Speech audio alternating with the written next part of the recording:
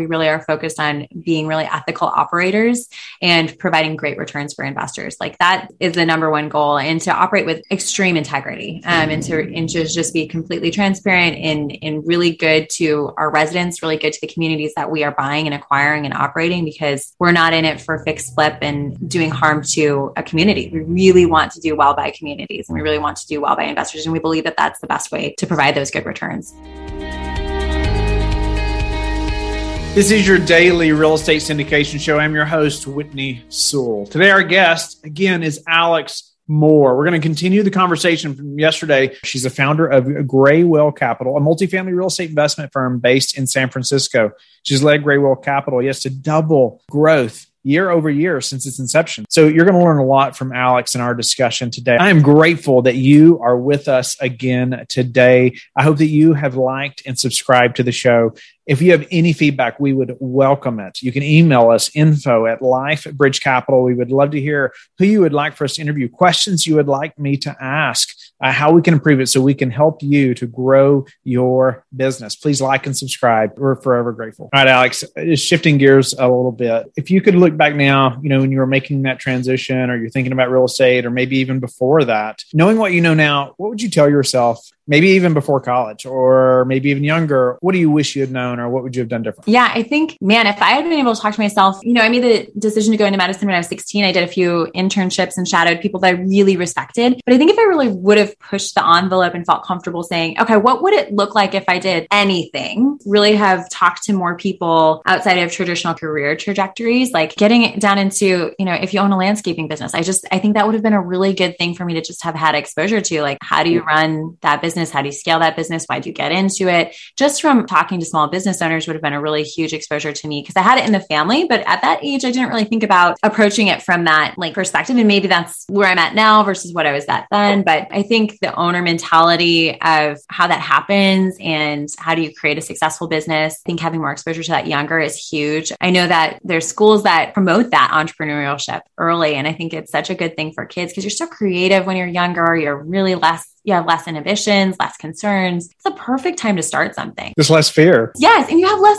on the line. Sure, your business, folds. It doesn't matter. You've tried. And I think that's so awesome. So I would love to have had that exposure earlier. I think having a better financial understanding younger for how to build a successful path to wealth and sustainable growth, I think would have been awesome. I would have loved to have had someone say, buy a duplex and house hack for your first thing, or do that for college. I totally would have taken him up on that. If I had even thought that was a possibility, that would have been a huge thing. And just opening your concept. I think anyone who can kind of inspire younger people is huge, because I did have a few key mentors through undergraduate and graduate school that really helped me see a higher potential for myself. And the more people you can have that, the better. Because I think we often are our biggest limiters when it comes to how far we push ourselves. I'll tell a quick story. I was in a group of entrepreneurs not long ago, and one of the guys there, he has a successful business, but he also farms some, I think mostly for fun, but they just enjoy the farming, and I enjoy it as well. But it's not, thankfully, my livelihood is not, on the farm, right? But his boys, he said when his boys got 5 years old, 5 or 6, he bought them a calf, and it became their business, right? They had to learn responsibility. They had to care for this calf every day, right? Well, they finally take that calf to market. At that point, he's paying for all the feed, everything. Well, they sell that calf, and then they go and then they get to buy one. And then they are spending, right? It's money they feel like they've earned anyway, right? And they're spending their money, quote, you're right, on this calf. They get the next one. Then they can afford to pay for the feed then as well. They're getting to go to the store and buy the feed, and they're getting to track these things. And then by the next time, he said, they can almost buy 2 calves. And so he said, his 12 or 13-year-old now has a whole herd, of their own, right? And so it becomes their own business. He said it may not be extremely profitable for them, but the lessons learned are just amazing, right? And so, that made me start thinking about that, just what my boys can start doing, right? How can I encourage that? How can I just start building that in them now, even to give them that experience like you're talking about? Man, if I could have just house hacked, learned a little bit about business and the opportunity, it may have just, made you pivot altogether a lot earlier, right? Do you have any predictions, Alex, just in the real estate market over the next 6 to 12 months? I know a lot of people ask this, but really, maybe lean on have you changed your underwriting? Are you still buying or selling? Are you, depending on what you're expecting over the next year or less, in the market. How's that changing, how you're looking at deals or what you're doing? I'm glad you asked that because I think that's been so on everybody's mind is where the markets have shifted and where debt is now so different than it was just a few months ago. We're seeing some good pricing correction. So I think that offers some good opportunity for people to get more reasonably priced assets and ones that are now closer cap rates to being reflective of their asset class, which I think that wasn't something that we had for a long time. That's been, I think, a good thing. In response to that, though, also there's been an equity shift too from traditional retail raises. Those have been a little bit more difficult. And so I think diversifying your equity pool outside of people who are just reliant more on stocks into people who have more consistent, large cash flow coming in and have equity that they need to deploy if you're doing traditional retail raise. Otherwise, expanding into other equity sources like private equity, I think is a good one to just diversify out of. But over the next 6 to 12 months, I would anticipate that we're going to see some more reasonably priced assets. We're going to see likely stabilizing of financing. I think we'll have probably a couple more hikes. And so getting more creative on how you're looking at financing for value add product for us. Traditional bridge was what we used to model out all the time and acquire, but now we're looking at more fixed bridge products and doing lower leverage. And so finding assets that can do that, it actually gives you more stability in your asset because you have less leverage on it and you have a fixed rate. So as long as your investors are okay with that and doing a potential just 5 year straight hold, I tend to be pretty conservative and have lower risk profiles is reflected in my investor base. And so I think that's, just being creative about how you're financing these, especially with the rate environment of where it's going and the predictions for what SOFR will be. And so, and call your mortgage brokers all the time, just like have a regular check-ins where they're seeing rates at, because everyone's going to have a little bit more, pessimistic versus optimistic. And when you don't have an active deal, that's a good time to get a real temperature because when you have an active deal, everyone's going to promise you the world. They're going to say, yeah, we can get you this rate. So you need to know that before you actually get your deal that, hey, this is a reasonable rate to be projecting in my underwriting. And when I'm going into fast and final, I have assumptions that are correct for making the deal metrics work on conservative leverage. That's a relationship that you have to nurture as well, right? Even when you don't have a deal, right? You need to be making that phone call. No doubt about it. I think many of us learned that. Unfortunately, many people the hard way, when they shut the country down, right? When all that started happening in March of 20. And I knew our lender, we were closing a deal like the third week of the month. Well, it was the next week that they shut everything down, right? We were like the only deal or like everything they had on their books at that moment, they didn't close. They backed out except for ours. It's just the Lord, I can't even explain it, but, so grateful. Obviously it would have been so detrimental for them to back out like the last minute, but I just think, man, that relationship was so important that we had with them, that they still did our loan, even though they were backing out of everybody else's. So yeah, great advice, having that relationship honed in on that front as well. So what about preparing for that downturn though? If let's say you do expect, we always want to be prepared, right? Sometimes we expect it more than others. Sometimes, some people expect it every year and it just keeps going somehow. But either way, we want to be prepared, even if it's not a massive market shift. A bowler still go out, roofs still fail, AC units still fail, things still happen, but then there could also be a market turn as well, right? And unfortunately, we don't want to be in the spot where all that happens at one time, but we do. If it does happen, we want to be as prepared as possible, right? And how do you look at that? How do you make sure your deal's prepared for something like that? Yep. I think a lot of people, and it's been such a bull market that you have been able to overpay for an asset because your rents have been able to support that. I think one of the things that right now rents are still going at an insane velocity and they may continue because housing supply is lower than what the demand is. And it's going to be that way for the next few years. But looking at where inflation's at and the lack of compensation, keeping up with that, I think that's important to kind of understand, is your resident base able to tolerate the rents that you anticipate? So I've been very cautious about where we're anticipating future rents and making sure that we are keeping those accelerators reasonable. And often we're doing it half of what the market's really forecasting. So we typically underwrite a 4 or a 3% year over year rent increase because we want assets that if it's just keeping up, still profitable. And we also do in a reserves account like annually. And so we do keep a pretty hefty reserves account in order to protect against the future because we never want to be at a place where if it's a maintenance issue, like we need to be able to do that and the building should be able to sustain that. And I think our investors appreciate that too, because we're always transparent about that and about making sure that the asset itself is what we're protecting first. And in that way, we're protecting your capital. I think a lot of folks think that if I get really, amazing distributions all the time, that means the asset's doing really well. I think that if you're giving too many distributions out, like if you're going all into the distributions, you're probably doing too much upfront and you need to give yourself a little bit more buffer. So I'm always like, we give appropriate distributions, but we want reserves account to be high. We want us to be forecasting reasonable expectations in the future. And people do really well when you set expectations up front, like set reasonable expectations and try to over deliver. Like people are much happier with that than saying, we're going to promise you the moon. Then we fall short. And that just doesn't go well. Protecting against the future is really about being conservative up front. That's why it takes so much work to find things that actually meet your numbers. And it's discipline. And that really is hard because it's so much easier. It is easy to acquire the wrong thing. And I think a lot of people don't realize that when they say, I've grown to X amount and I want to get this much more in the next year and a half to 2 years. And it's like, well, is it the right product? Because for the last few years, we have been in such a good market that you don't have to be you don't have to be great at acquiring good properties. You don't have to even be that good at operating properties in some circumstances because you've been able to sell at compressed cap rates. So I think we're going to see a lot of correction over the next couple of years, and we're going to see a lot of short-term debt expiring and likely a lot of what I would say on sale buildings where you can get it for a lot less of more of a discount than previous years. I think that's what we'll be seeing. Are you about to start a podcast or producing a podcast and tired of doing the editing yourself?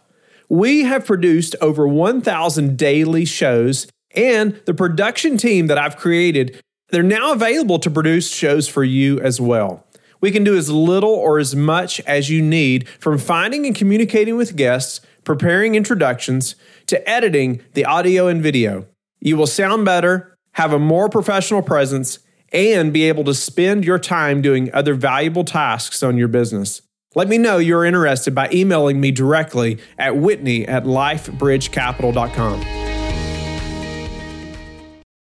So you mentioned like having that hefty reserve budget. Is there a way that you calculate that in some way? Or I know it's different for every project. Obviously, there's so many things you take into account. I know we do when we're thinking about, well, how much reserves do we need for this project? How much CapEx are we having to do? How old is this building? How many AC units? How many, are they all brand new? Are they all 30 years old? Are they, like all these things, right? That obviously you need to be thinking through.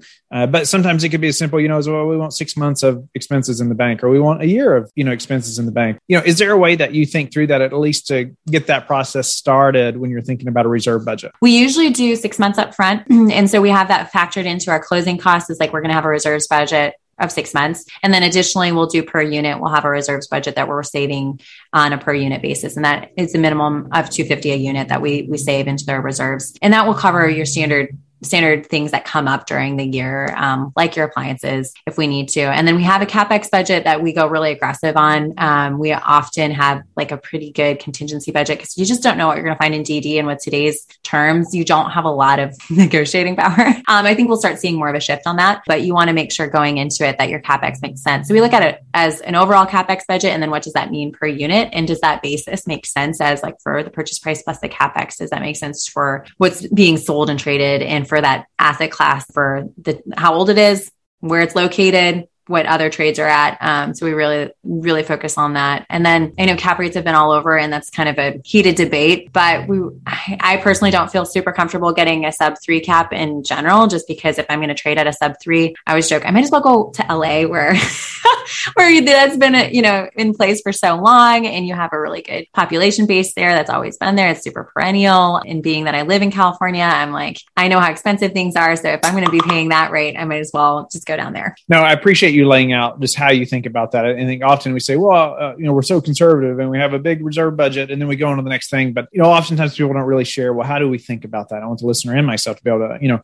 better understand how other people look at that and kind of methodically go through that process. Appreciate that. What's a way that you've recently improved your business that maybe we could apply to ours? Oh, I love that. Recent improvement has been, personally, I think as the owner, I get stuck in the weeds a lot. And so I've been trying my best to get myself out of the weeds as I'm doing operations. And so I think the biggest improvement has been working on myself, pulling myself out of the business to more of a global. So I've been doing my best and I'm not very good at it. I'm just going to be transparent, but taking time once a week to really think about the business rather than being in the business. And I think that's really an important thing that I haven't really allowed myself to do previously, but that reset makes me more energized for the business, makes me more excited. It gives me clarity of where our obstacles are and makes me a better leader. I try to do that on Fridays to say, hey, like I'm going to take a couple hours to really take some time to think about the business. And that often includes just, I take a long walk, get myself a coffee, and I say, okay, these are the things we need to like work out. I think it's really important to do that reset as the owner of a company. And it's easy to not take that time. It's so much easier not to take that time, but I feel like I am so much clearer when I do, and give myself that breath to say, okay, what do we need to work on? And it gives me much more focus for the next week. Have you read the book, The Road Less Stupid? No, but I love that title. So I've recommended it a ton on the show, but it's a guy named Keith Cunningham, and it's, he failed at business, and he grew another massive business. And each chapter is like its own coaching session almost about different parts of business. But a big thing that he focuses on in that book is a thing called thinking time. And I've talked about it a bunch on the show, and how it's helped me and my wife a bunch, just thinking about our family or business. But ultimately, it's like creating the space to think, right? And to think well is difficult. And I think when you're really driven to, you feel like it's very unproductive, right? It's like, well, I'm just going to go sit. What are you talking about? But it's like providing that space. And he lays out a way that he's found to be very successful doing that. But anyway, it made me think of that, like you're just going to get a coffee or whatever, it's like creating that space. So I love that. And just the focus of keeping that in there and the time for that. It's hard to do. So what's your best source right now for meeting new investors? For meeting new investors, my best source of it, like where my funnel is, it's been very organic. So I have to say that most of the time it's actually from friends and family that have extended beyond that. So it's not even that they're all local. I certainly have local investors, but I've been very surprised by the breadth of extension from myself that has happened. And so we've lived in several places in the country. And so because of that, our investor base is kind of all over. I also think that it's so important to meet with folks who specifically need to allocate capital. And so if you can get meetings with them and establish a relationship, and if you have a touch point of connection, someone who's worked with them before can vouch for them. Because my number one thing is finding value aligned partners. I really want folks who are in it for the long haul, who want long-term relationships, that we have fair terms, and that we really are focused on being really ethical operators and providing great returns for investors. Like that is the number one goal, and to operate with extreme integrity, and to just be completely transparent and really good to our residents, really good to the communities that we are buying and acquiring and operating, because we're not in it for fix flip and doing harm to a community. We really want to do well by communities, and we really want to do well by investors. And we believe that that's the best way to provide those good returns. And that's why they're going to tell their buddies, right? Or their friends about you. So what are some of or maybe one or two of the most important metrics that you track? That could be personal or professional, either way you want to take that. What are some of the most important things that you track? Within the company, we're tracking our internal metrics, but I also think it's really important beyond that to have, instead of, you have the quantitative metrics, but I think the qualitative too is how's your team doing and how's the temperature of your team? Are they excited? Are they motivated? Are they ready and fired up? And being really transparent when you notice a shift, because it's pretty obvious when you run a company, when you're like, hey, this person was super in last week. What's going on this week? And where are we at? And oftentimes it's a family thing, actually. And so taking temperature on that's really important. On a personal note, I think it's really important for me to just have a time to be focused on the family. And I think that's been something that I think balancing a company, you're kind of always a little distracted and you're always you're thinking about that all the time, like 24/7, like it is, you live, breathe, and sleep it. So I think really taking time to have dedicated time for the family has been a big thing for me personally. That means like we have dinner together. And I think that, I know it sounds really cliche, but that's kind of what we focus on, is like 6 p.m. we all eat dinner together, and I may have to work again, and that's usually what happens, is that I put our son to bed and then I'm back to work. But, we have that time together as a family, which I think is really important. I appreciate that focus. And the listeners have heard a couple of shows recently where we've talked about that with a couple of people, and so important, right? You lose your family. Well, what was the purpose of all this? You've been working. People say, well, I'm working so hard, I'm doing it for my family, but you never see your family. Think through that a little bit, right? Why are you really doing it? And sometimes it does take that. It did for me. I'd spend a long time, so focused, missed a lot of family time, but, and that could not keep going, right? I did have to make a switch. So just appreciate you, elaborating on that. Don't lose focus of what's most important, right? Keep the main thing the main thing. What are some habits, Alex, that you are disciplined about that have produced the highest return for you? I exercise every day.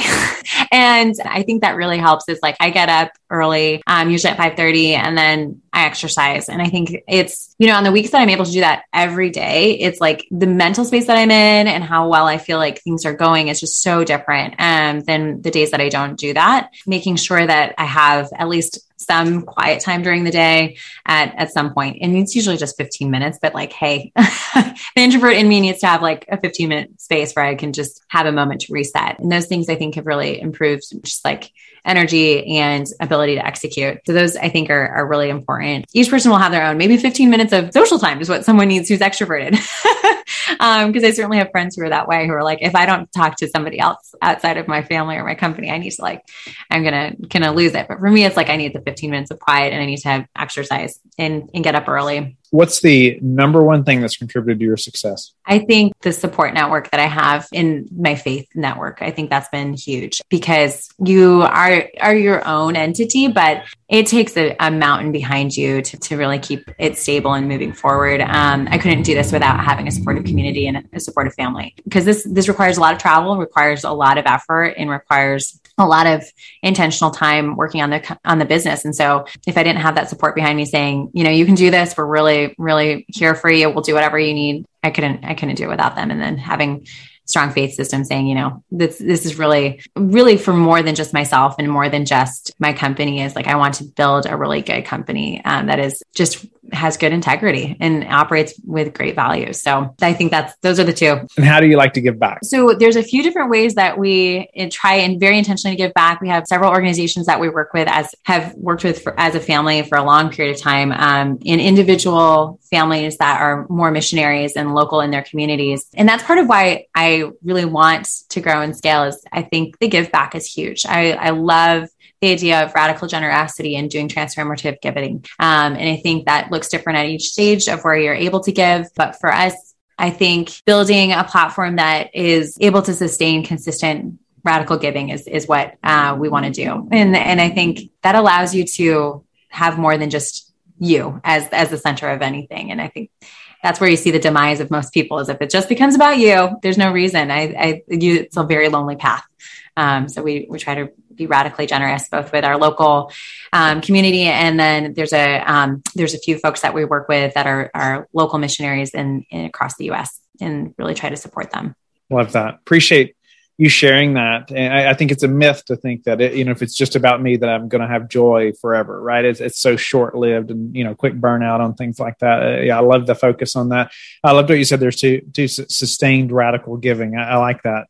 I wrote that down. I like that a lot. But Alex, a pleasure to meet you, have you on the show. I enjoyed the interview, conversation so much, and what you've accomplished, your focus, obviously building a business that's so ethical, so upstanding. Just appreciate that. But really, your measurable objectives, being clear about them, the outcomes, and the outcome of the employees, and how your meeting cadences, and but each person, how you did that, and walking through that process, even interns and meetings, and what your day looks like now, compared to maybe what you want it to look like at some of those things, even to how you calculate reserves. I just think that's so helpful to the listeners to hear somebody that's experienced like yourself to think through that, right? Well, how are they looking at those deals now, especially in our market right now? I mean, are they ready to withstand a small storm or big storm?